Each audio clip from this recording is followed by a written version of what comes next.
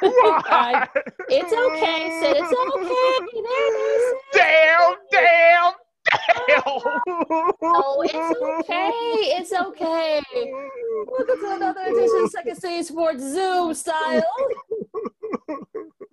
Oh, and wow, All right, okay. All right, go ahead. My name is Lakita McGee. You follow me at Keita McGee on the Twitter and at Keita_McGee on the IG. As I try to compose myself, I am Sidney Brown. You can follow yours truly on the Twitter and the IG at SidKid80. Once again, that's SidKid80. That's SIDKID80. That's SIDKID80. And you can follow the show on at War Media at WARR Media on Facebook, Twitter, Instagram. And you can check out all our show and also some other great shows.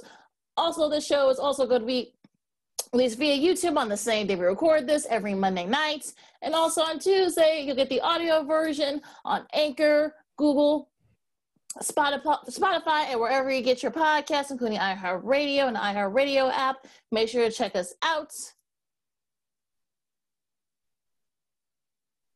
And also, so you can follow us on all social media platforms, Facebook, Twitter, Instagram, and right here on YouTube at War Media. Once again, at WAR Media. That's Facebook, Twitter, and Instagram. Thank you very much in advance for your support. Like, share, subscribe, and tell your friends. Subscribe. And we are unapologetically fun, Lakina. As we start out with baseball, let's go to the south side of town. Yours truly was there on Sunday, sitting in section 108. There, Sid. During the makeup of the first game. Cruel. Sid. Baseball. The baseball guys are just cruel to us, the White Sox fans. Why? I don't know. What the hell did we do wrong? What did we do wrong? Versus Eloy, Adam Engel, Billy Hamilton, Luis Robert. Then, of course, on Sunday, Jose Abreu freakishly got hit by a pitch that injured his left knee. He is day-to-day. Thank goodness that the x-rays came back negative following Sunday's game. Of course, the White Sox split the doubleheader against the Mariners on Sunday. We'll review that series in just a moment. But, Lakina, I saw the play. He went down hard, as you can expect. I thought he busted his knee because we've seen that before through history. These things, unfortunately, happen.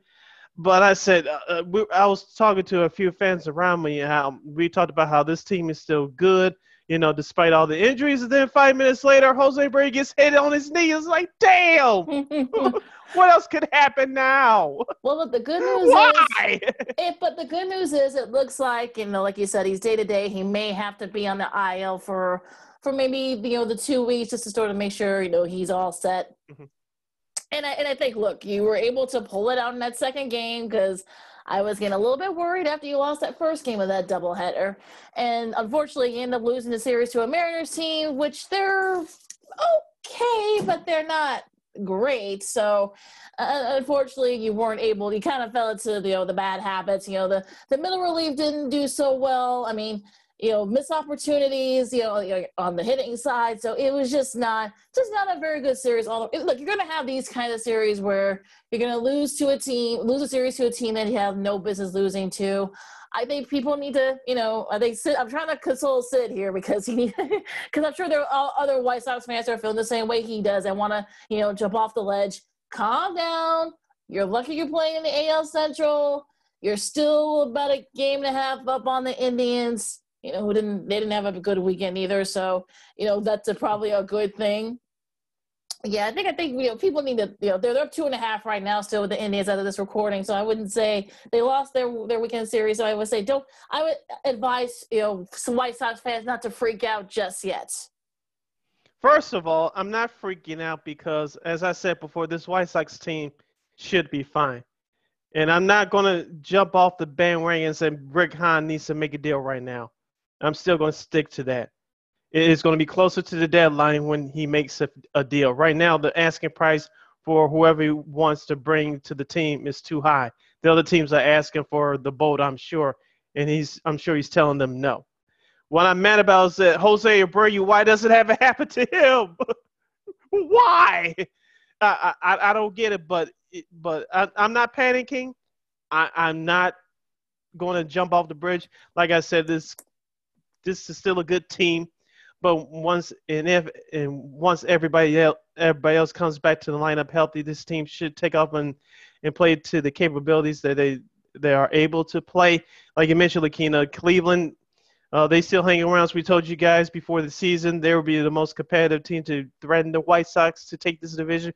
I thought, just like everybody else, was going to be the Twins, but the Twins are having a bad year, even though they're having a recent hot streak. I know they're playing the White Sox as we speak in a 4-game series on the South Side. We'll get into that a little bit, but I'm still not too worried about this White Sox team. I'm not saying Rick Hahn needs to make a deal right now. It's not going to happen, folks. It's going to be closer to the deadline. And so we just had to be patient with that. I know patience is a dirty word to some people, including yours truly at times, but you just have to wait. Because if you're Rick Hahn, as we said before, we'll keep saying this until July 31st. We got technically a month now before the trade deadline. You have to be patient. You cannot make the wrong deal like, i.e., Fernando Tatis Jr. a few years ago for James Shields.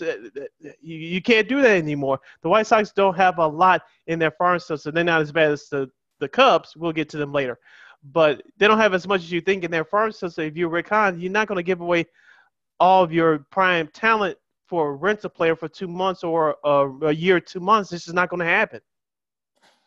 Yeah, and I think, look, the good news is that thank goodness for, Mercedes. We had 3 RBIs in that game, then the rubber match on Sunday. Mm-hmm. Zach Collins also have 4 RBIs. I think that's a career high for him. So I think you were able to kind of right the ship there and, kept yourself from getting swept, because that really would have been bad if you're a White Sox fan.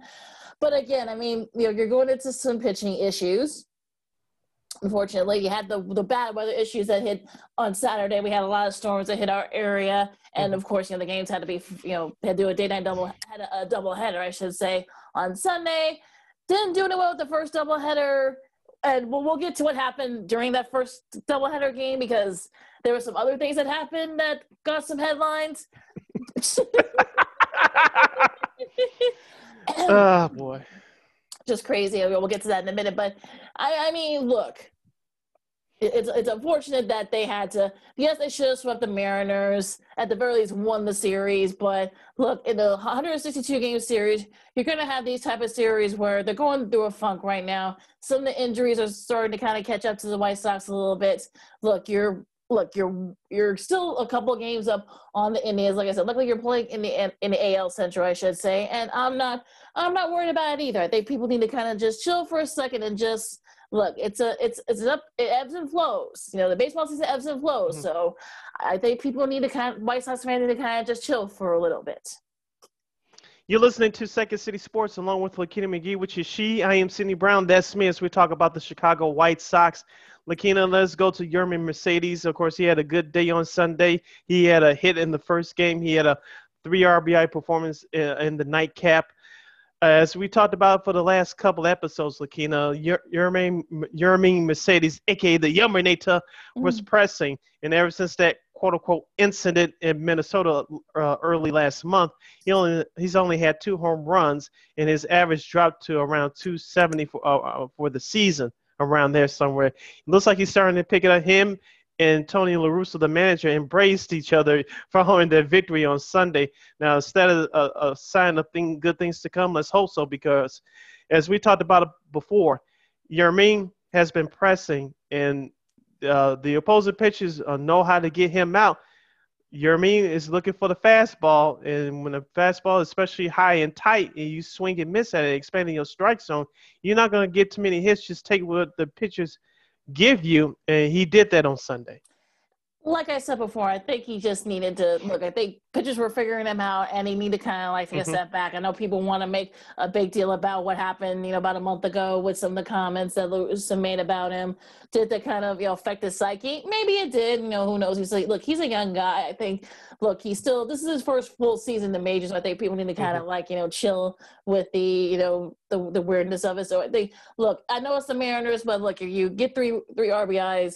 Yes, the pitching for the Mariners isn't very good, but, again, you can kind of like sort of, you can't help what you play in your schedule. I think you can kind of right the ship now. We'll see what happens when he starts playing against the tougher competition, tougher pitching in the AL, and we'll see if he's really back. And going back to the Jose Abreu injury, as of right now, it's not anything too serious other than it's day to day.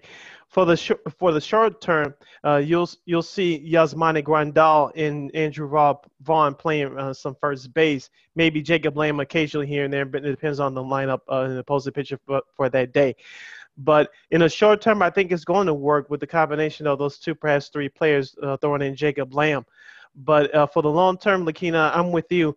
Even though Jose Abreu, we talked about in our last episode, he's had the worst June of his career. He's still a big bat in that lineup, and with this injury, you need to get him right. You could take all the time that you need to heal him properly. I'm sure he's going to DH a few games as soon as he comes back, but he's a big bat that's going to be hurt from this lineup, assuming that you're going to get some other key guys back in the next coming weeks here. So in the short term, I like Yasmani Grandal and Andrew Vaughn, who was drafted a couple years ago. He was the replacement for Jose Abreu at first base, assuming that Jose Abreu didn't sign that contract a couple years ago. So I think in the short term, they'll be fine at first base. Rick Hahn does not need to go out and make a deal for first baseman. They're not out there like that. So people that want Rick Hahn to make a deal for first baseman, that's not going to happen, folks. Let it go. Mm-hmm. So for the short term, I like the combination of Grandal and Vaughn at first base, and occasionally Jacob Lamb. But for the short term, I like it. But in the long term, assuming that Jose Abreu gets healthy, gets right, he's still going to be hurt from before the season concludes. And I think, look, the good news is that you have a lot of depth there, like you said, so that can play first base for Abreu until whenever he comes back, whether it's next week or whether it's 2 weeks from, maybe 10 days from now. Mm-hmm. You're in a pretty good spot if you're the White Sox. Now, in the first game of that doubleheader, which unfortunately, the White Sox lost game one of that doubleheader 3-2. It was, something that happened with Hector Santiago, and apparently, if you guys saw it, apparently, I guess they checked his glove. They say that he had some weird substance in the glove, but he swears that it's sweat and rosin, which is something that pitchers use to kind of like, be able to kind of like grip their hands in the glove. Mm-hmm.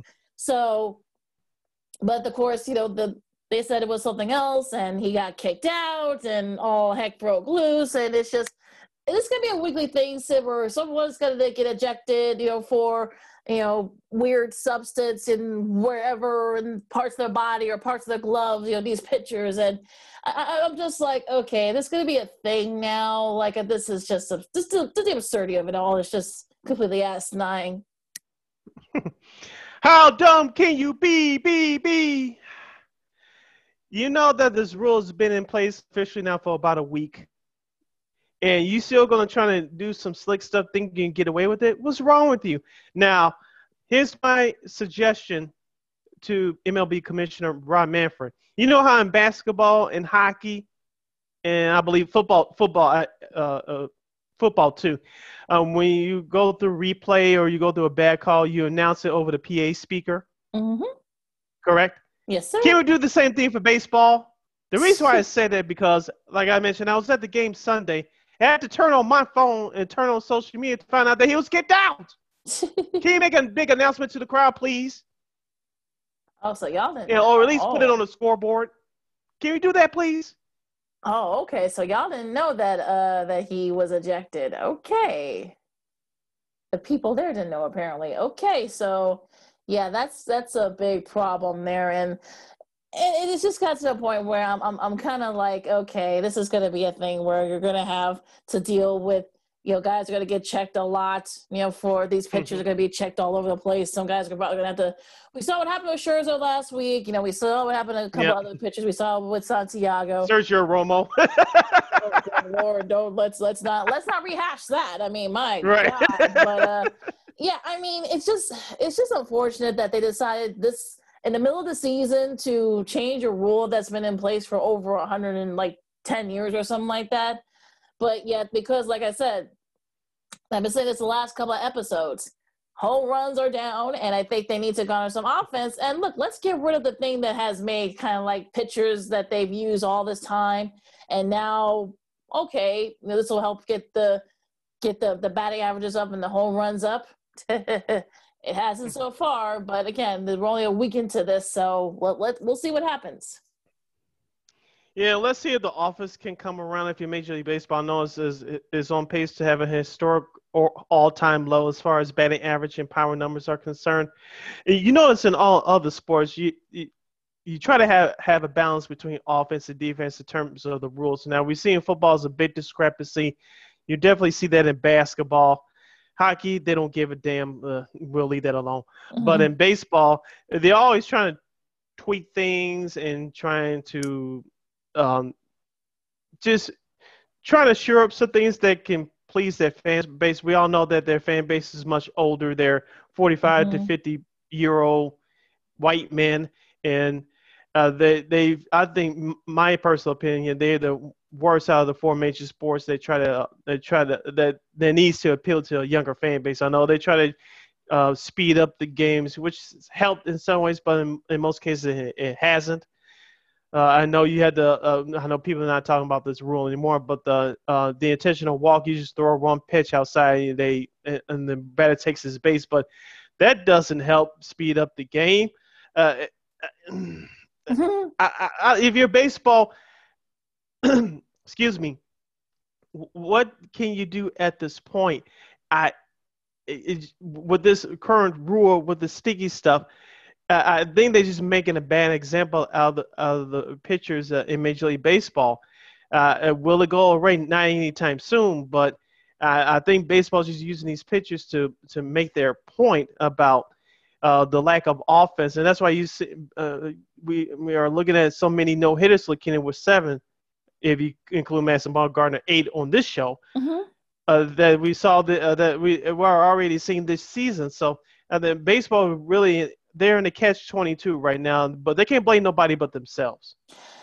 It'll be interesting to see what they do, especially once we get out of the All-Star break. Will the offenses pick up? Will the batting averages go up? Will the home run numbers go up?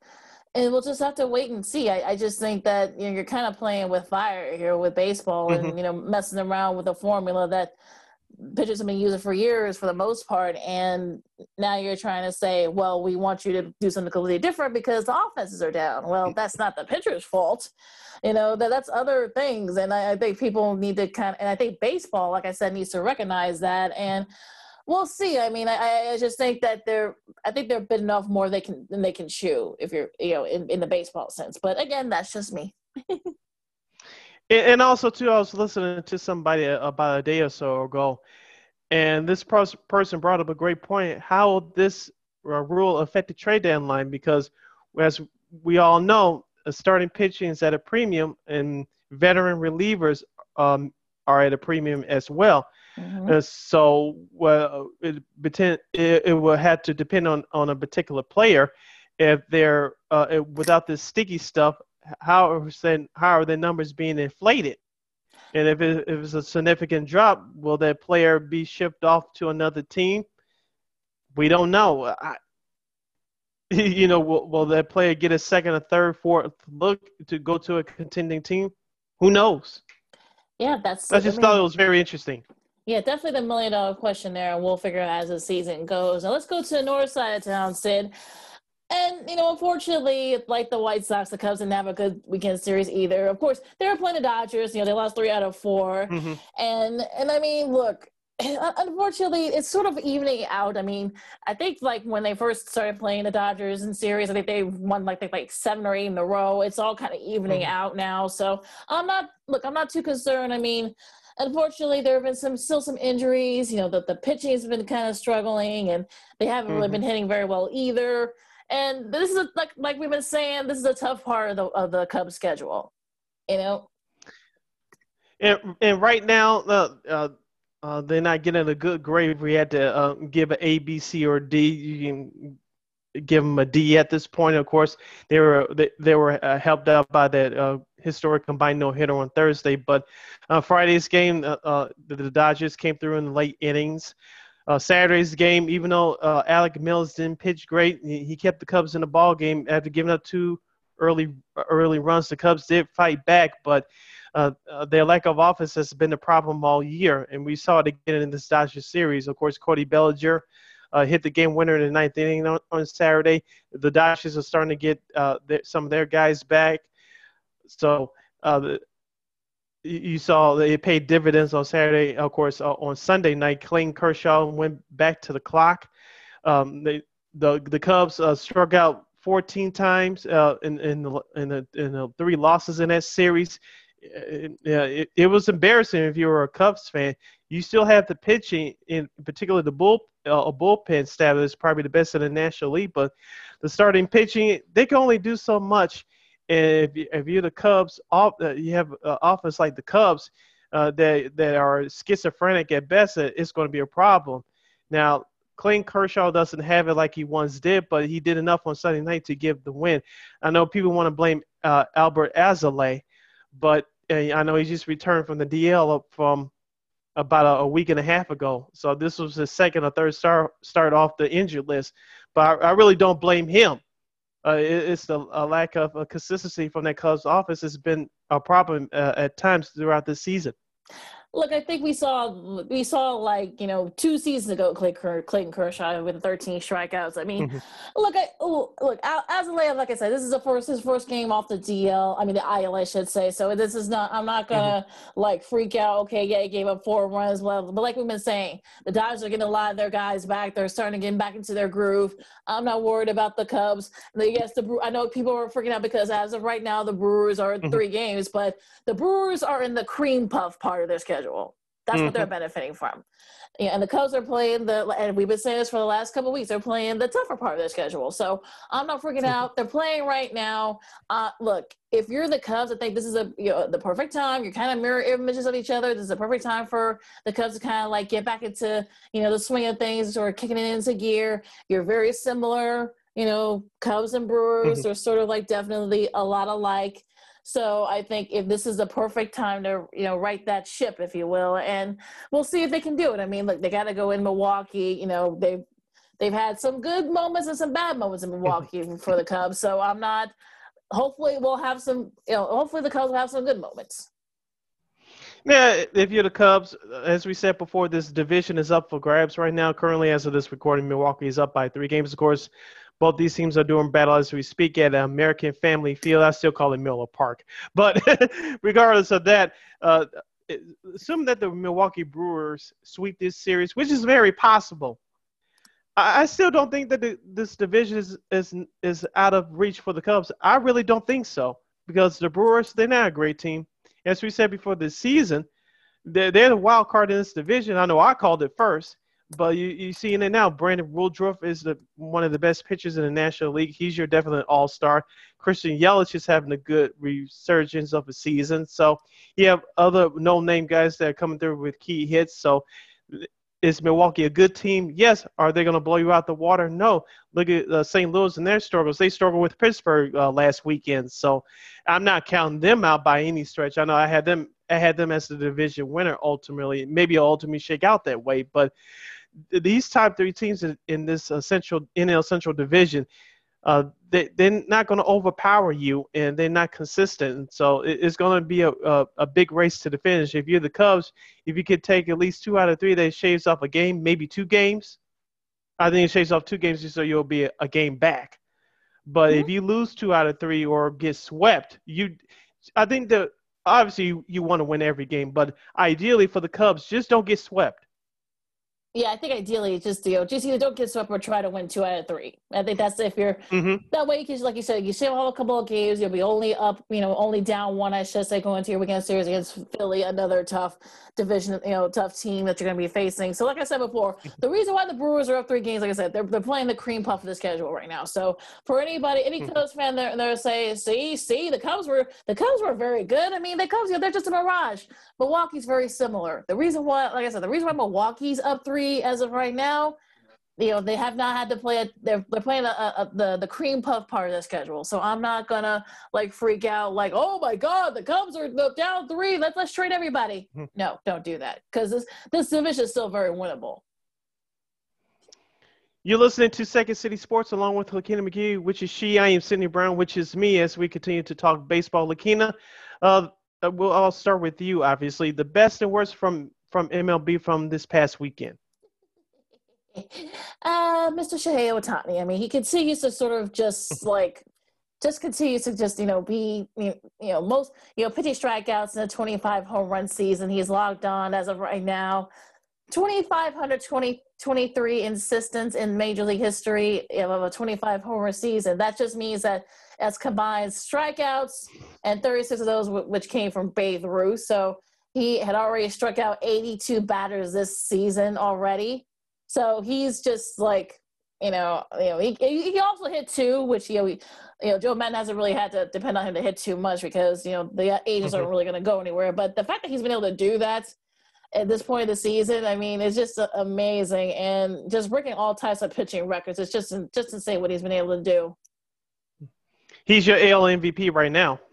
Oh yeah, I think so. I know some White Sox fans are saying, well, what about Abreu? What about Grandal? No, it's Ohtani. Ohtani is easily the AL MVP right now. And look, I think if he keeps it up, he's gonna be an all-star. I think, and if he keeps it up, I think he probably could very well be your AL MVP. But again, still a long ways to go. Now, for the bad parts, I mean, oh brother, it's just there really wasn't anything bad. I mean, yes, the Cubs lost 3 out of 4, but again, it's the Dodgers, they're the defending World Series champs, so I'm not worried about them. I would say the Yankees. It's just just when you thought that the Yankees were probably they were just starting to kind of okay, they pick up a couple of games, they're back, but then they lose their series. And I just if you're Aaron Boone, I think what else, you got injuries in your pitching staff. You really don't know what else you can do. You got swept by the Red Sox again. There's nothing really more that you can say about the Yankees at this point. I mean, they're 6.5 back in a very competitive AL East. Could they right the ship? Sure, but they're going to have to figure it out quick because we're running out of time before the All-Star break. What about you, Sid? I'll stick to your point with the Yankees. I did watch all 3 games of that series via my computer. A couple of things that came out to me. One, it looks like Gary Judge is starting to finally turn around. He had the only runs for the Yankees on Sunday with that 2-run shot in the 6th inning. Yeah.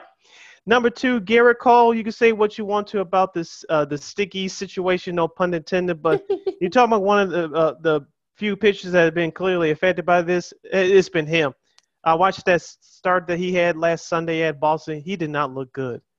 He's still one of the best pitchers in the league, but ever since he made that comment talking about he doesn't know about the sticky stuff, he hasn't used what he got caught with it like a deer in headlights.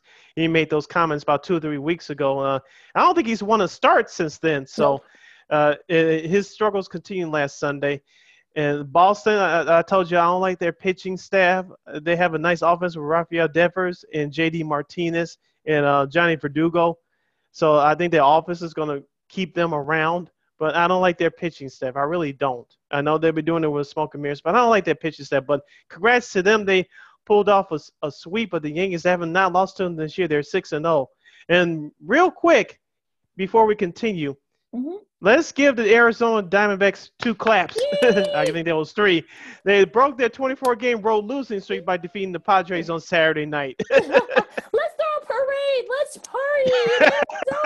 I was so excited when I saw that. I'm like, thank God, because they've gotten rid of their whole pitching staff. Yeah. So, I mean, look, they're still 29 out in the NL West, and they probably won't be a factor. But look, at least you don't have that record anymore. So I guess that's the bright side. Yep. Also, too, the Twins, as we mentioned, they are playing the White Sox as we speak in the 4-game series here on the South Side of Chicago. They gave the Indians all they could handle last weekend, of course. I did watch this series also, the Battle of the Bay, all 3 games via my computer. Oakland and San Francisco, they were very competitive games. Of course, Oakland got away with the third game on Sunday, winning 6-2, so they avoid being swept. Call me crazy, looking. These are a bunch of we called them the AARP team the last couple of years, but the Giants with a bunch of older veterans and a bunch of no names. They're getting it done. It looks like they're not going away either. And the NL West race is going to get tighter and tighter as the season goes along. Well, my other team that is the Padres, they've won 9 of their last 10 as of this recording, but they're still 4.5 back because the Giants have played so well. And I think Gabe Kapler, is making the case for NL Manager of the Year, especially if they can keep it up. Like you said, they've got like a lot of sort of familiar names, but like you also said that they're doing it with a lot of no name guys. So I think, look, I say kudos to them, and we'll see how they are. They've been able to kind of weather the storm against the Dodgers and the Padres. Will that be the same story the second half after the All-Star break? We'll just have to wait and see. But right now they're not going away. Yeah, the San Francisco Giants are not going away. We all thought they were going to be sellers, just like the Cubs at the trade deadline, but it looks like they're going to be buyers as of right now. Will they get another bat? Will they get a starting pitcher that we don't know of that can help their starting rotation? We shall see. But right now, the San Francisco Giants have been one of the best surprise teams in baseball this season. You listen to Legacy Sports along with Sydney Brown. I'm Lakina McGee. Sid, let's go to the professional hardwood for a second. You want to start with the Western Conference, or do you want to do Eastern Conference Finals first? Because the Western Conference Finals might be over by the time this gets posted. So yeah. Well, let's go to the Western Conference, because, like I said, this is probably the last time we break these games down thoroughly. So let's start with the Western Conference. Of course, last Saturday, the Phoenix Suns took a commanding 3-1 series lead with an 84-80 victory against the Kawhi Leonard-less Los Angeles Clippers. DeAndre Ayton led Phoenix with 19 points, 22 rebounds, 3 assists. Paul George led the Clippers with 23 points and 16 rebounds. Lakina, the second half, in particular the fourth quarter, was a dread to watch. Phoenix scored 15 points in the fourth quarter. The Clippers only 14. Here's the thing. The Clippers, they couldn't shoot worth a damn down the stretch. They were missing a lot of close shots, missing free throws. I don't think they even hit a three-point shot during the fourth quarter. So the Clippers, I think the clock struck midnight. Mm-hmm. So they had a heck of a run during these playoffs. They finally got to the Western Conference Finals for the first time in their franchise history. And so congratulations to them on that. It's a foregone conclusion that Phoenix is going to the NBA Finals. As we talked about all season, this team has been winning from day one until now. So, and give head coach Monty Williams credit. Chris Paul has been a major difference with that Suns team. As I told you guys, he was my MVP. Of course, he didn't get it. But with that being said, this team has come together. You look at Mikal Bridges, you look at Campaign. We talked about him in our last episode. Yeah, he filled in nicely through the first two games of this series against the Clippers. And, of course, Devin Booker, I know people want to call him the next Kobe Bryant. Don't compare him to anybody else. And I'm being serious about this. He's the first Devin Booker, okay? He's definitely become a top 10, top 5 player in these playoffs. So definitely a top 5 player in these playoffs. So Devin Booker, you got to give it up to him. This Phoenix team is really coming together right now, and I won't be surprised if they win the whole thing. But they clearly shown that they're the best team in this series. Yes, the Clippers could have got out of there with a Game 2 victory, but Phoenix has taken advantage of all the breaks, and they've executed better than the Clippers down the stretch in these games. And that's a big difference right now.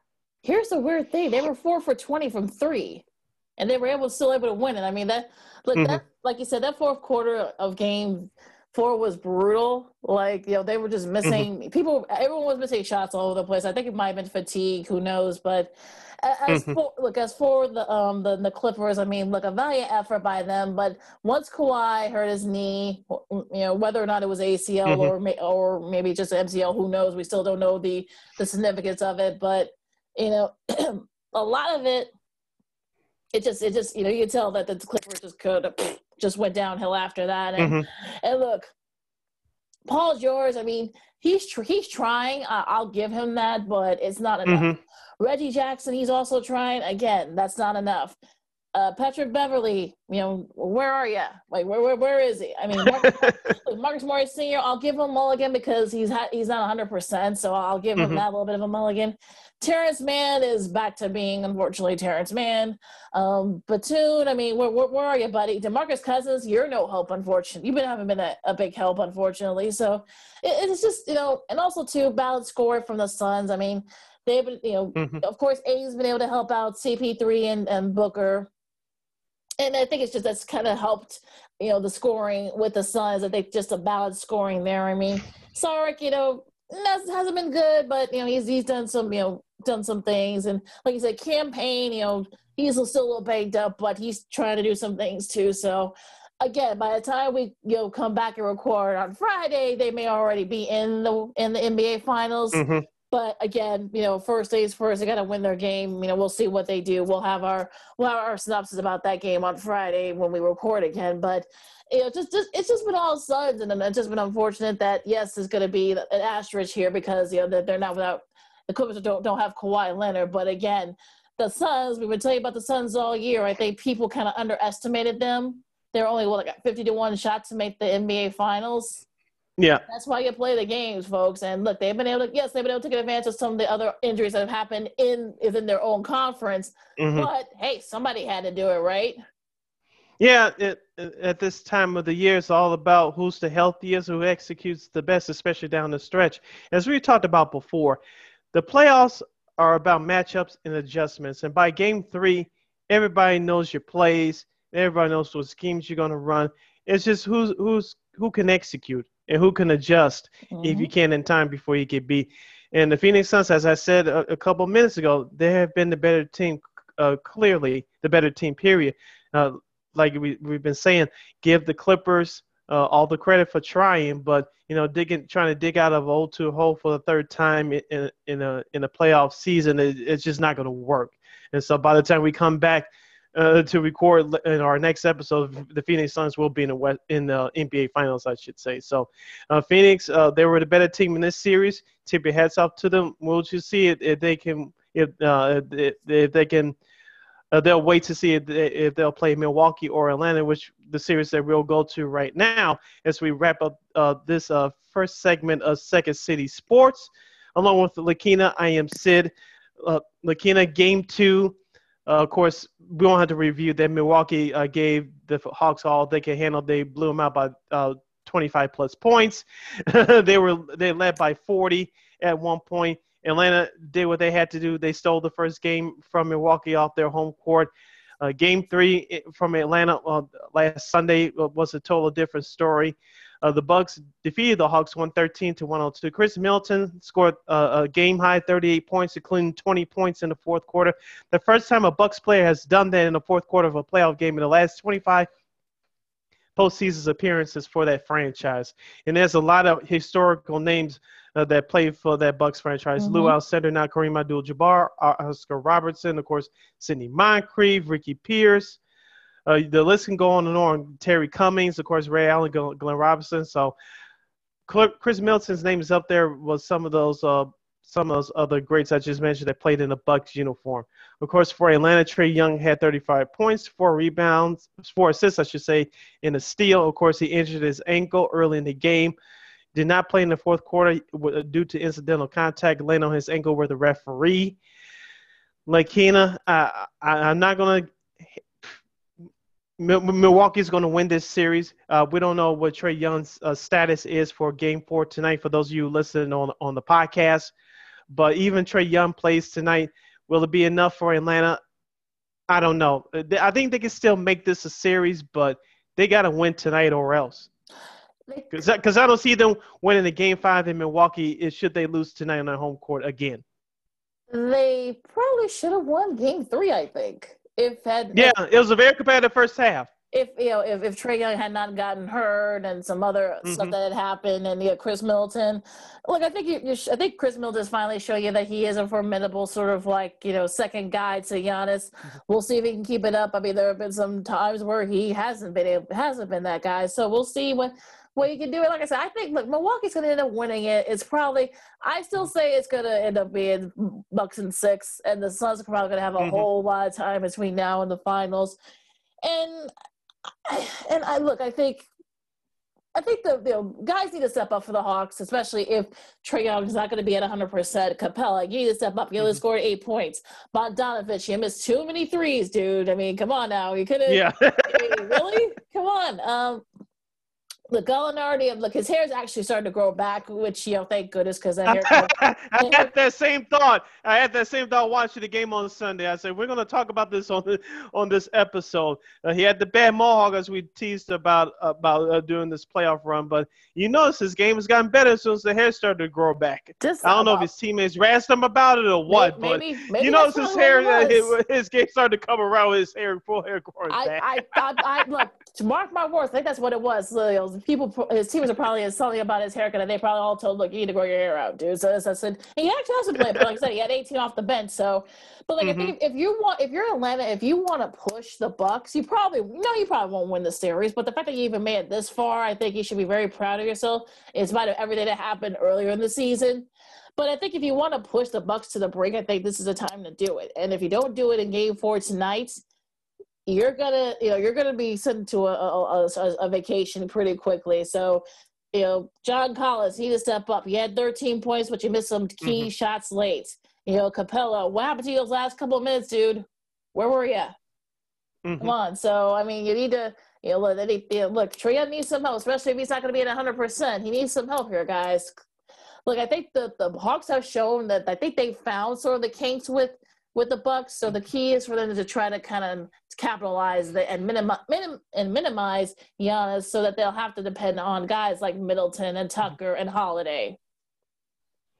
And also, too, before we close out this first segment, let's give a credit to a couple of role players for the Milwaukee Bucks. Starting center Brook Lopez, he added 10 points, including off of 4 of 6 shooting. Bobby Portis, a former Chicago Bull, in 17 minutes of action, he scored 15 points, grabbed 4 rebounds.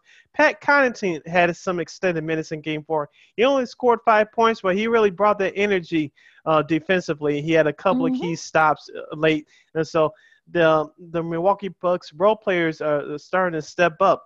PG Tucker didn't have a good game, especially offensively, but you cannot ignore the role that he has on this team, guarding the primary scorer, along with adding some key buckets. So the Milwaukee Bucks role players are starting to step up, and that's going to be one of the reasons why they're going to close out the Atlanta Hawks probably sooner rather than later. So probably when we get back for our next episode, that series, like you said, will probably be over too. So we may be doing an NBA Finals preview show. Who knows? But sooner than we thought. But let's give the Bucks role players some credit too as well.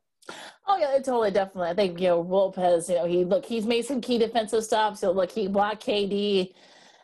So so he has proven that he can do that. And look, let's hope they can keep it up. I mean, Bobby Portis. I mean, who would have thought, right? He'd probably be, maybe a couple of games away from playing in the NBA Finals. But yeah, we'll see what they can do. I mean, like you said, Sid, we might be previewing the NBA Finals by the time we reconvene on Friday. But if it does end up being Suns and Bucks, I know no one really had that. I know none of us did earlier these playoffs. But look, it is what it is. It should be a fun, finals regardless. Yeah, we'll preview that series once it comes around. We'll take this 20-second timeout. You're listening to Second City Sports along with Lakina McGee, which is she. I am Cindy Brown, this me. We'll have more sports and more fun following this brief intermission. You're listening to Second City Sports. Welcome back to Second City Sports Zoom style. Zoom style. Along with Lakina McGee, which is she. I am Cindy Brown, which is me. You can follow yours truly on the Twitter and the IG at CK80. Once again, at CK80. That's SIDKID80. SIDKID80. You can follow me at Keena McGee on the Twitter and at Keena_McGee on the IG. You can follow this podcast, Second City Sports, the video versions right here on YouTube at War Media. Once again, at War Media, WARR Media, WARR Media. You can follow our podcast at War on Anchor. We're available on all podcast platforms. Just type in that search engine box WARR on Anchor. You can go to our website, weareregalradio.com. That's WEAREREGAL radio.com. And you can follow us on all social media platforms at War Media. Once again, at WARR Media. Thank you in advance for your support. Like, share, subscribe, and tell your friends. Yes. Lakina, let's continue the basketball talk. Of course, the news broke over the weekend that former NBA player and 2004 world champion with the Detroit Pistons and finals MVP, Mr. Big Shot Chauncey Billups, has now accepted a job as being the head coach for the Portland Trail Blazers. For the moment, he'll coach Dame Dollar, as the kids will say. He's known to us regular folks as Damian Lillard. Of course, Damian Lillard will be part of the USA men's basketball team this summer in the Summer Olympic Games in Tokyo. Of course, also a report that came out over the weekend that stated that Damian played a, quote, significant role in filling out the USA roster. Now, there has been speculation that Damian Lillard will use this Olympic period to try to recruit guys to come join him in Portland, or persuade management of the Blazers to trade him to any number of teams that needs his services. Lakina, we all know about the story about LeBron James, Dwayne Wade, and Chris Bosh from 2008, the Redeem team. Of course, originally it was supposed to have been Carmelo, Wade, and James going to Miami in summer of 2010. We all know what happened with that. Mm-hmm. Lakina, call me crazy. This may be a no-brainer here, but this may be a little bit harder than people may think. I know Damian Lillard is a star in the NBA, especially with the young people, and with him being a rapper and all. He does some very good, clean rap. Yes. Nice PG-rated rap. Yes. Yeah. Yes. And of course, you saw him do that here in Chicago at All-Stars Saturday night in front of a sold-out crowd at the UC. But getting back to on-the-court basketball, Lakina, I know he's been a loyal guy throughout his whole career. I thought him and LaMarcus Aldridge would work out. It didn't work out the way the recently retired star. Of course, Aldridge left for free agency a few years ago to go to San Antonio. But Portland, this goes to their management. Portland has not had a consistent start to go with Damian Lillard. I know they brought in Carmelo for the last couple of seasons, but we all know that Carmelo's on the back end of his career. CJ McCollum, he's a nice player, but he's not your number 2. He's your number 3 on the good team at best. I know Portland's been suffering through injuries the last couple of years. I know a couple of years ago they made it to Western Conference Finals. However you want to feel about it, they made it there. But I don't think that Portland will find – they can say they'll try to find a formidable second star to go with Damian Lillard. But I just don't see it. Now, will he get traded this summer? That still remains to be seen. Well, let's start with the Billups thing for a second. I know some people in Portland were upset, and we know some people who we follow on Twitter were pretty upset that Becky Hammond didn't get the nod. And now they're bringing up stuff about some stuff that happened with Billups years ago that was resolved. I don't. You're doing a disservice to both her and to Billups by bringing up stuff that happened in the past and that nothing came from it, and that's not good. That does not help. Showcase your point.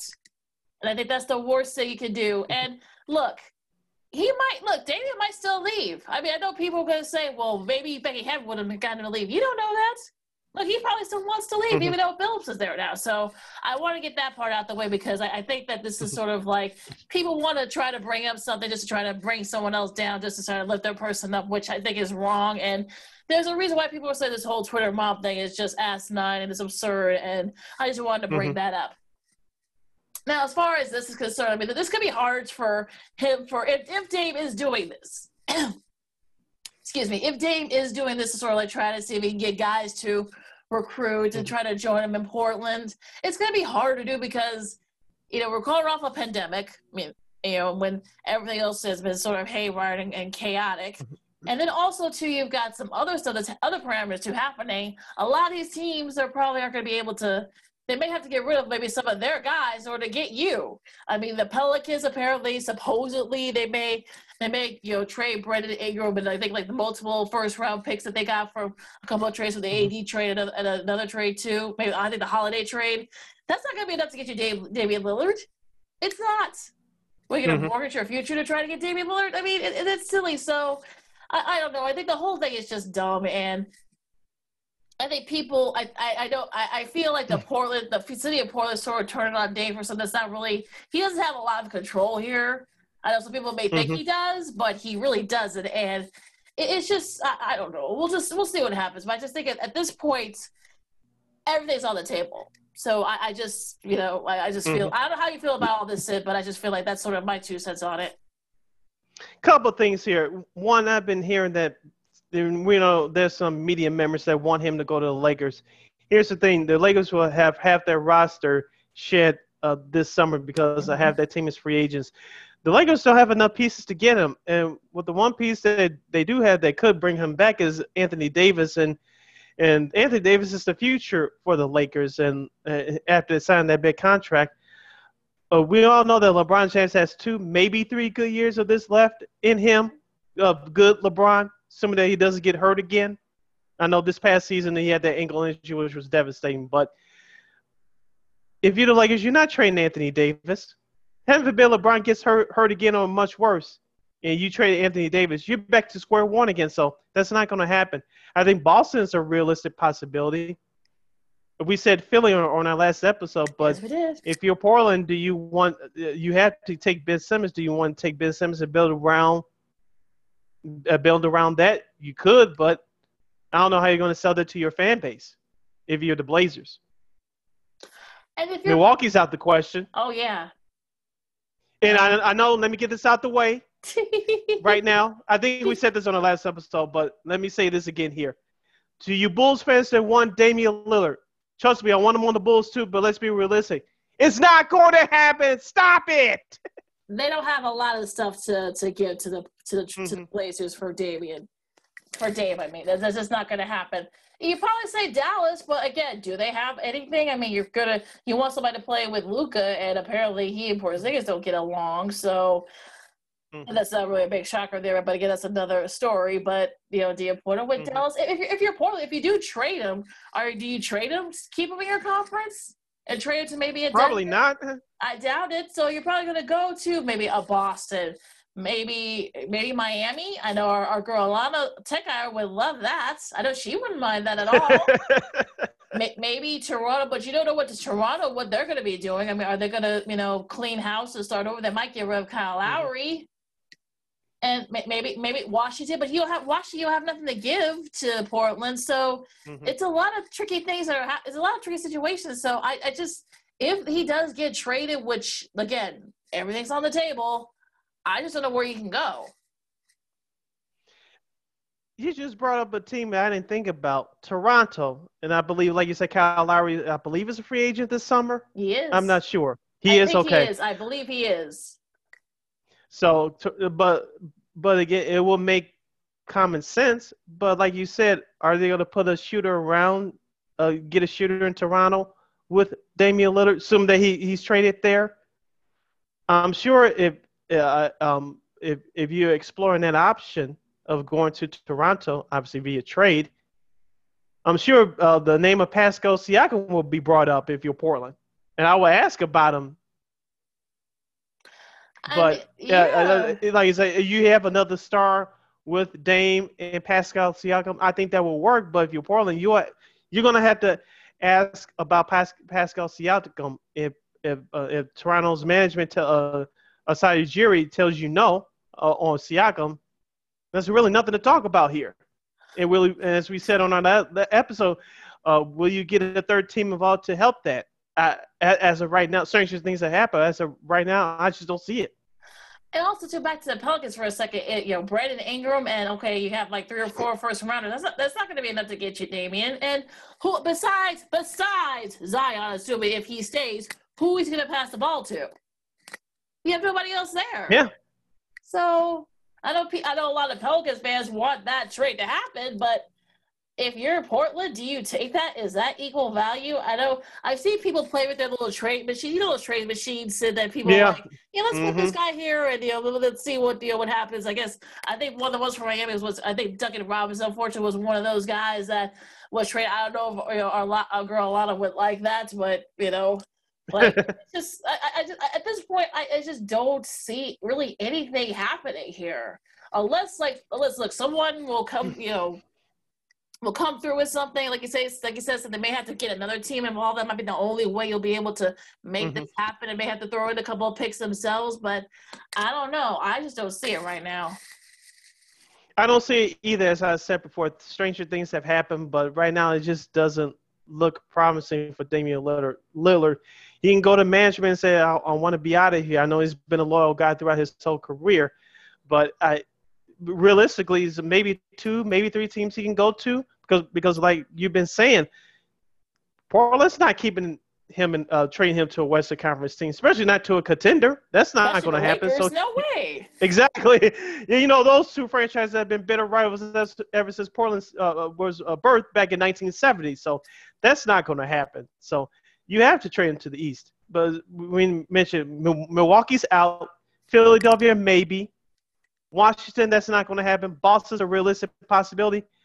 Here's another team, and this just popped in my head. I know their sports radio station started this a couple weeks ago. I don't know how big they're going to start this, but, New York Knicks fans are very passionate fans. They're going to ask again, can now Worldwide West with the new management team and the New York Knicks, they're probably next to Boston have the best assets to get Damian Lillard. Now you get Dame Dollar in the bigger market. If you're the league, you're happy. If you're the Knicks, you're happy. But will that be enough? If you're Portland, who do you get? If you're Portland, who do you want back? That's the question. Do you try to maybe get Reddish back and try to build around him? Are you going to have to trade Julius Randle? You got first rounders, and that's fine. But who else do you have? Who else can you give? I mean, I don't know. Like, I can see where some people would say maybe the Knicks, but do they have anything that Portland will want? That's the $1 million question, right? Yeah, assuming, let's just say, is Damian Lillard and Julius Randle, you still go ahead to find a shooter, and you still go ahead to find that superstar, because just those two, assuming those 2 players are on the same team, it's not going to be enough. I know the Knicks had a good season. I know the people said that they were overrated, and they did take advantage of a underachieving bottom middle to bottom half bracket of the Eastern Conference. I give them that. And Thibodeau's a hell of a coach. But just having Damian Lillard and Julius Randle is not going to be enough. Like you said, Lakina, well, who else are they going to get? The Knicks will have to trade for somebody else. Will they trade for Bradley Beal? Will it be Bradley Beal, Julius Randle, and Damian Lillard? Maybe that will work, but who knows? I'm trying to see who else out east that he could go to. I mean, Miami, but like I said, you may have to trade in some of your role guys to get him. Charlotte. I mean, I don't know if he's gonna want to play in Charlotte. The Pacers. Maybe the Pacers. I said maybe because you got Rick Carlisle over there now. I know he. That wouldn't be bad. That wouldn't be bad. That would not be bad. Like you said, they have a head coach. Yeah. Like you said, you had Miles Turner, but I know you have Malcolm Brogdon, who's their point guard now. But right. Assuming that you trade him. Right. You bring in another shooter or star in there, Damian Lillard, Miles Turner. That wouldn't be bad. I'm trying to think. I mean, like you said with Philly, I mean, if you're the Blazers, do you really want Ben Simmons to come back with? No, I don't think you're going to be able to do that. He's really limited on where he can go, basically, outside of the Western Conference. Yeah. He's really limited, so I don't know. We'll see what happens as the off-season arises after these NBA Finals coming up next month, and, of course, with the Olympic Games starting up on July 23rd. You're listening to Second City Sports, along with Lakina McGee. I am Sydney Brown. Lakina, I know the Olympic trials for the track and field and U.S. women's and men's gymnastics teams took place last weekend. I caught a couple of clips of it. I know you watched the majority of it. What's your report? I mean, I'll start with the track and field first, since there's so much to cover with the track and field. I mean, I would say some names to watch on the 100 meters for both the men and the women: Sha'Carri Richardson and Trayvon Bromwell. I think those 2 are going to be names that I really think that could get that 100-meter back. They're both defending the world champions. So I think those are two people that I think has a good shot. I mean, of course, you have to deal with runners from Jamaica and Bahamas. I know that, folks. Relax. I know that. But I think either one of them, I think, could probably pull it out for the U.S. I think they're both capable. Like I said, they're both defending world champions. I think, Sha'Carri Richardson, I think, has a great story. Great backstory, so make sure you guys check out her story. And I just think that they're both her and Brahma are very capable of perhaps, weighing the 100 meters. Allison Felix is back with the 400 meters, her fifth Olympics. We all know what happened with her, and just the unfortunate, the fact that Nike dropped her after she had her baby, after nearly dying from giving birth to her daughter. And I think she's going to be a formidable contender in the 400 meters.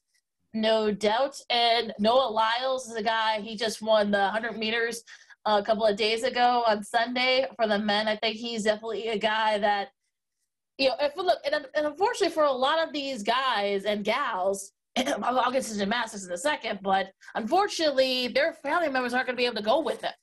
With only, with no one other than local, Japanese spectators are going to be there. That's going to be a very different feel. So for a lot of these, athletes, for their parents and family members, this is going to be the last time they're going to be able to see them until after the Olympics. So just an unfortunate situation there. But I'll go to gymnastics for a second too. Simone Biles, she had an off night on Sunday, but she still won the trials like the over 2.5 points.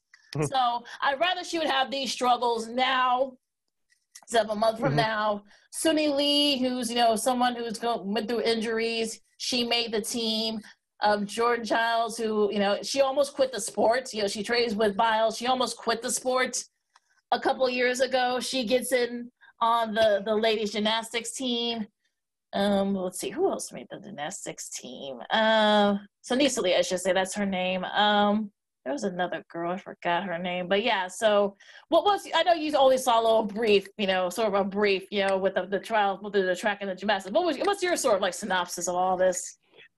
Just looking at a couple of clips that says Simone Biles, please don't get her, because I believe she's going to tear it up the Olympics. Of course, we watched her in the last Olympics. She won every event with a gold medal, except for one. So, and we talked about this before. She's the greatest gymnast ever. Of course, we remember, Lakina, we were telling our age. Dominique Dawes, Shannon Miller, of course, Carrie Strug, Dominique Comaneci, have her name correctly. And so we had the gymnasts we had the gymnasts from the late 90s into the early 2000s dominating the sport. We took a break, but now it's been a resurgence these last 2-3 Olympics. So I'm looking forward to watching the women's gymnastics again this summer. But I wanted to ask you a question before we move on. What about the men's U.S. men's track and field? Because I know Justin Gatlin, I believe, called it quits because he finished as the runner-up to Usain Bolt, who also retired from track and field these last 2 Olympics. I know Justin Gatlin finished as a runner-up these last 2 Olympics as the fastest human in the world. Do we have anybody on the horizon in the U.S. men's? Trayvon Bromwell. I just said Trayvon Bromwell. Yeah, he's a I said, he's a guy that in the 100 meters I think could definitely be a good contender for him to win it for the men in the 100 meters. I really think he has a really good shot, and he's had a good head on his shoulders. And look, I think he's the defending world champion in that event, so I think he's definitely going to have his chance. I'm sure the Jamaicans are going to have some of their guys right there too, but I think Bromwell definitely has a chance. Yeah. Noah Lyles, I just said, in the 200 meters, I think he's another guy that's he hasn't really had a competed this year for a lot of these track stars. They haven't really competed much this year, of course, because of the pandemic. So for a lot of these guys, this is their first competition this year. So, on the outdoor side. So I think that helps. I think he really has a really good shot on the women's 100-meter hurdles. Sydney McLaughlin, second place last year, the last Olympics. She broke the world record in the trials for the 400-meter hurdles. Also, Delia Muhammad, who is the defending champion. So, I think those two are going to be going at it. I think they have some competition around the world as well outside the U.S., but I think those two have a really good shot of getting the gold back. So, look, there are a lot of great contenders on the track side. I think in track and field, I think they have a really solid team with a good mixture of veterans and some young people. So, I think they have a really good shot. will they dominate like they've done in the previous Olympics? Probably not. It's going to be hard, but since the world's really caught up. But I think they have a really good shot at taking over some medals. Also, the gymnastics side, too. I think even the men's side, I think men may have a good shot at winning some medals, I think. Yeah, usually the U.S. men's hasn't been doing that well in these last couple of Olympics. I know the women's, as we talked about, the U.S. women's gymnastics team has dominated for the last 4 Olympics. So hopefully the men can get their act together. We'll be cheering from watching here in the States. But like you said, Lakina, because only local spectators in Tokyo can only attend these events. No one else from around the world can attend these events due to the pandemic. And so they had that rule. I'm talking about the official folks in Tokyo had that rule placed back in March. So these Olympics should be fun. I'm looking forward to them, Lakina. I think it's going to be a record-setting Olympics worldwide because we didn't have it last year. And I think on the side note, how will the spectators will it be like a March Madness crowd? Like if someone from another country is gaining momentum, including whatever event, will they cheer for that particular team or individual? We shall see.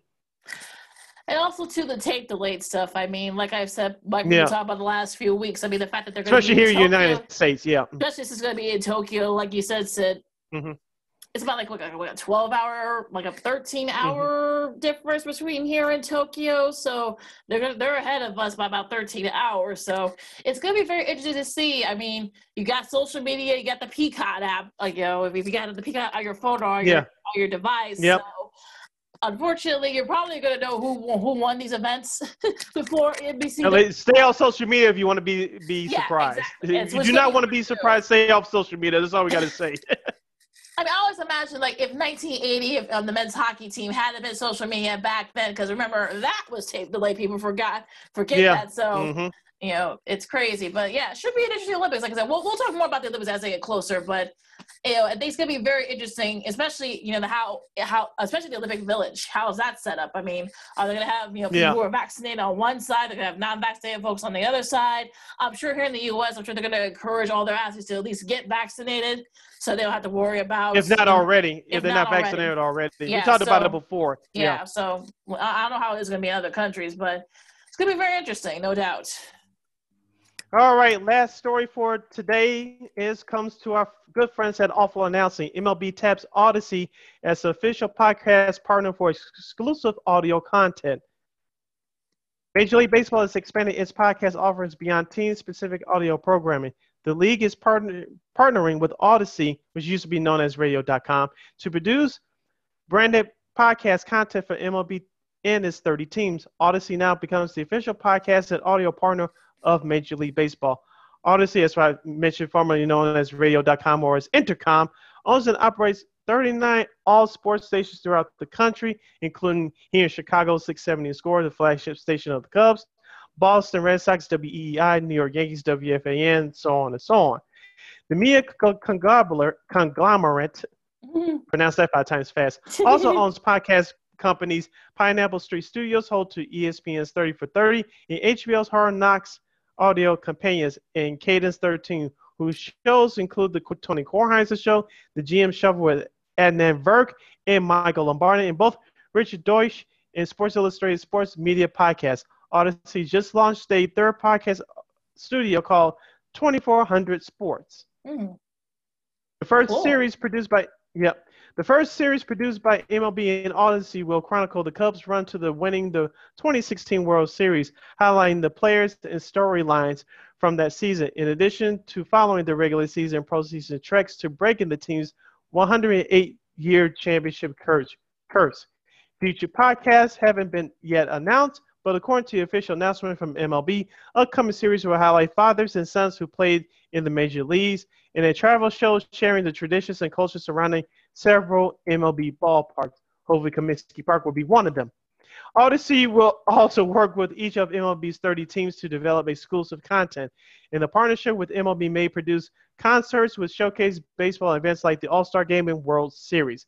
Additionally, baseball content will also be featured in Odyssey's BetQL Sports Betting Network, which recently expanded to become the primary program on several stations.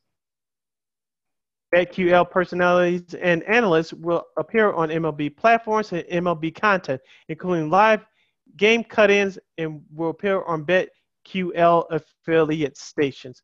Lakina, this is another way for these professional, the four major sports in the United States to not just produce content but get them out to their fan base. I expect the other three leagues to follow suit. Lakina, baseball, as we talked about, they have a marketing problem, especially toward the younger fans, even though they're trying to do that with this pace of play. But this is another avenue that, as we said before, that fans and like us, how we consume our products. This is just another way, another avenue.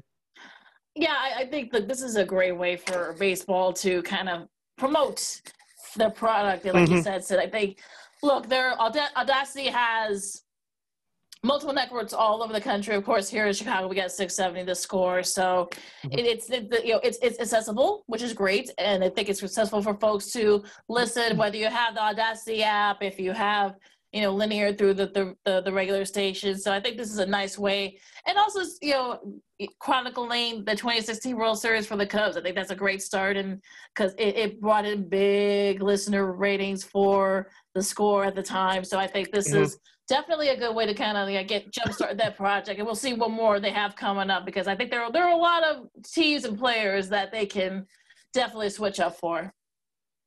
Yeah, and also how they present it as well, because as we mentioned, the way that we receive and watch our content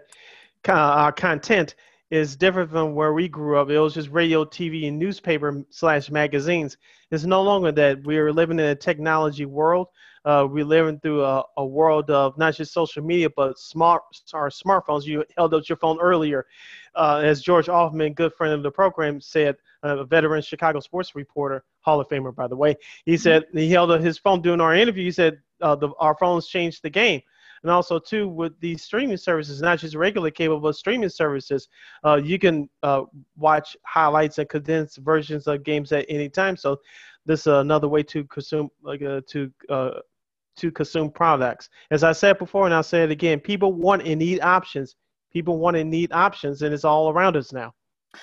And everybody knows how to look. I've said this before. My mom is the least tech savvy person in the world, but she actually knows how to get to some of her streaming services now on her television, so she can actually do that now. And I think it's good to see that some of these leagues are starting to follow suit. I think, like I said, I don't doubt that other leagues like NBA, the NHL, NFL, especially. I think they're already doing it now with the NFL. But look, I think like you said, they all need options. People are still going to want to listen to stuff the traditional way and watch stuff the traditional way. So, some people are going to be setting their ways, and look, that's fine. That's within their right. So I think it's going to be very interesting to see what they do with this, because I think that what kind of content, what more content are they going to have available on this? Yep, it's all about having options and having quality content for your listeners and viewers to pay attention to. That's going to put a wrap on this edition of Second City Sports. Along with Lakina McGee, I am Sydney Brown. You can follow yours truly on the Twitter and the IG at SidKid80. Once again, at SidKid80. That's SIDKID80. SIDKID80. Oh, and also, too, one more quick note before we wrap up. Chris Chelios will join Mark Messier as part of their ESPN studio team lineup. That's going to be a very interesting lineup. Andrew Marchand made that announcement on his website on the New York, his media column on the New York Post a couple of days ago. He joined guys like Kevin Weeks to answer your question. Said Kevin Weeks that he's already been hired to be the studio game analyst. Also, Leah Hextall, for those of you who don't know, that's Ron Hextall's, I believe that's his niece, if I'm not mistaken, but she has a great resume in her own right, calling NHL games and hockey games for like 17 years now, so she's got the resume for it. So things are starting to come together with ESPN and Turner and their hockey coverage. Yeah, this should be exciting coming next season for the fall. You can follow me at Keenan McGee on Twitter, and I can Oscar McGee on the Insta. You can follow this podcast, Second City Sports, right here on YouTube at WARR Media. Once again, at WARR Media. Videos drop every Monday and Friday to get a sneak peek. Videos drop every Monday and Friday right here on YouTube at WARR Media. Once again, at WARR Media. You can listen to the audio version of this podcast at WAR on Anchor. Once again, at WARR on Anchor. We're available on all podcast platforms, including the iHeartRadio app. Make sure you type in those search engine boxes on those podcast platforms, WARR on Anchor. You can go to our website, weareregalradio.com. That's WEAREREGAL radio.com. And you can follow us on all social media platforms, including right here on YouTube at WAR Media. Once again, at WARR Media. That's Facebook, Twitter, Instagram, and YouTube. Thank you very much for your support. Like, share, subscribe, and tell your friends. Yes, for Lakina, I'm Sid. This has been another fun-filled edition of Second City Sports. We will see you next time. Until then, holla! Stay safe, guys.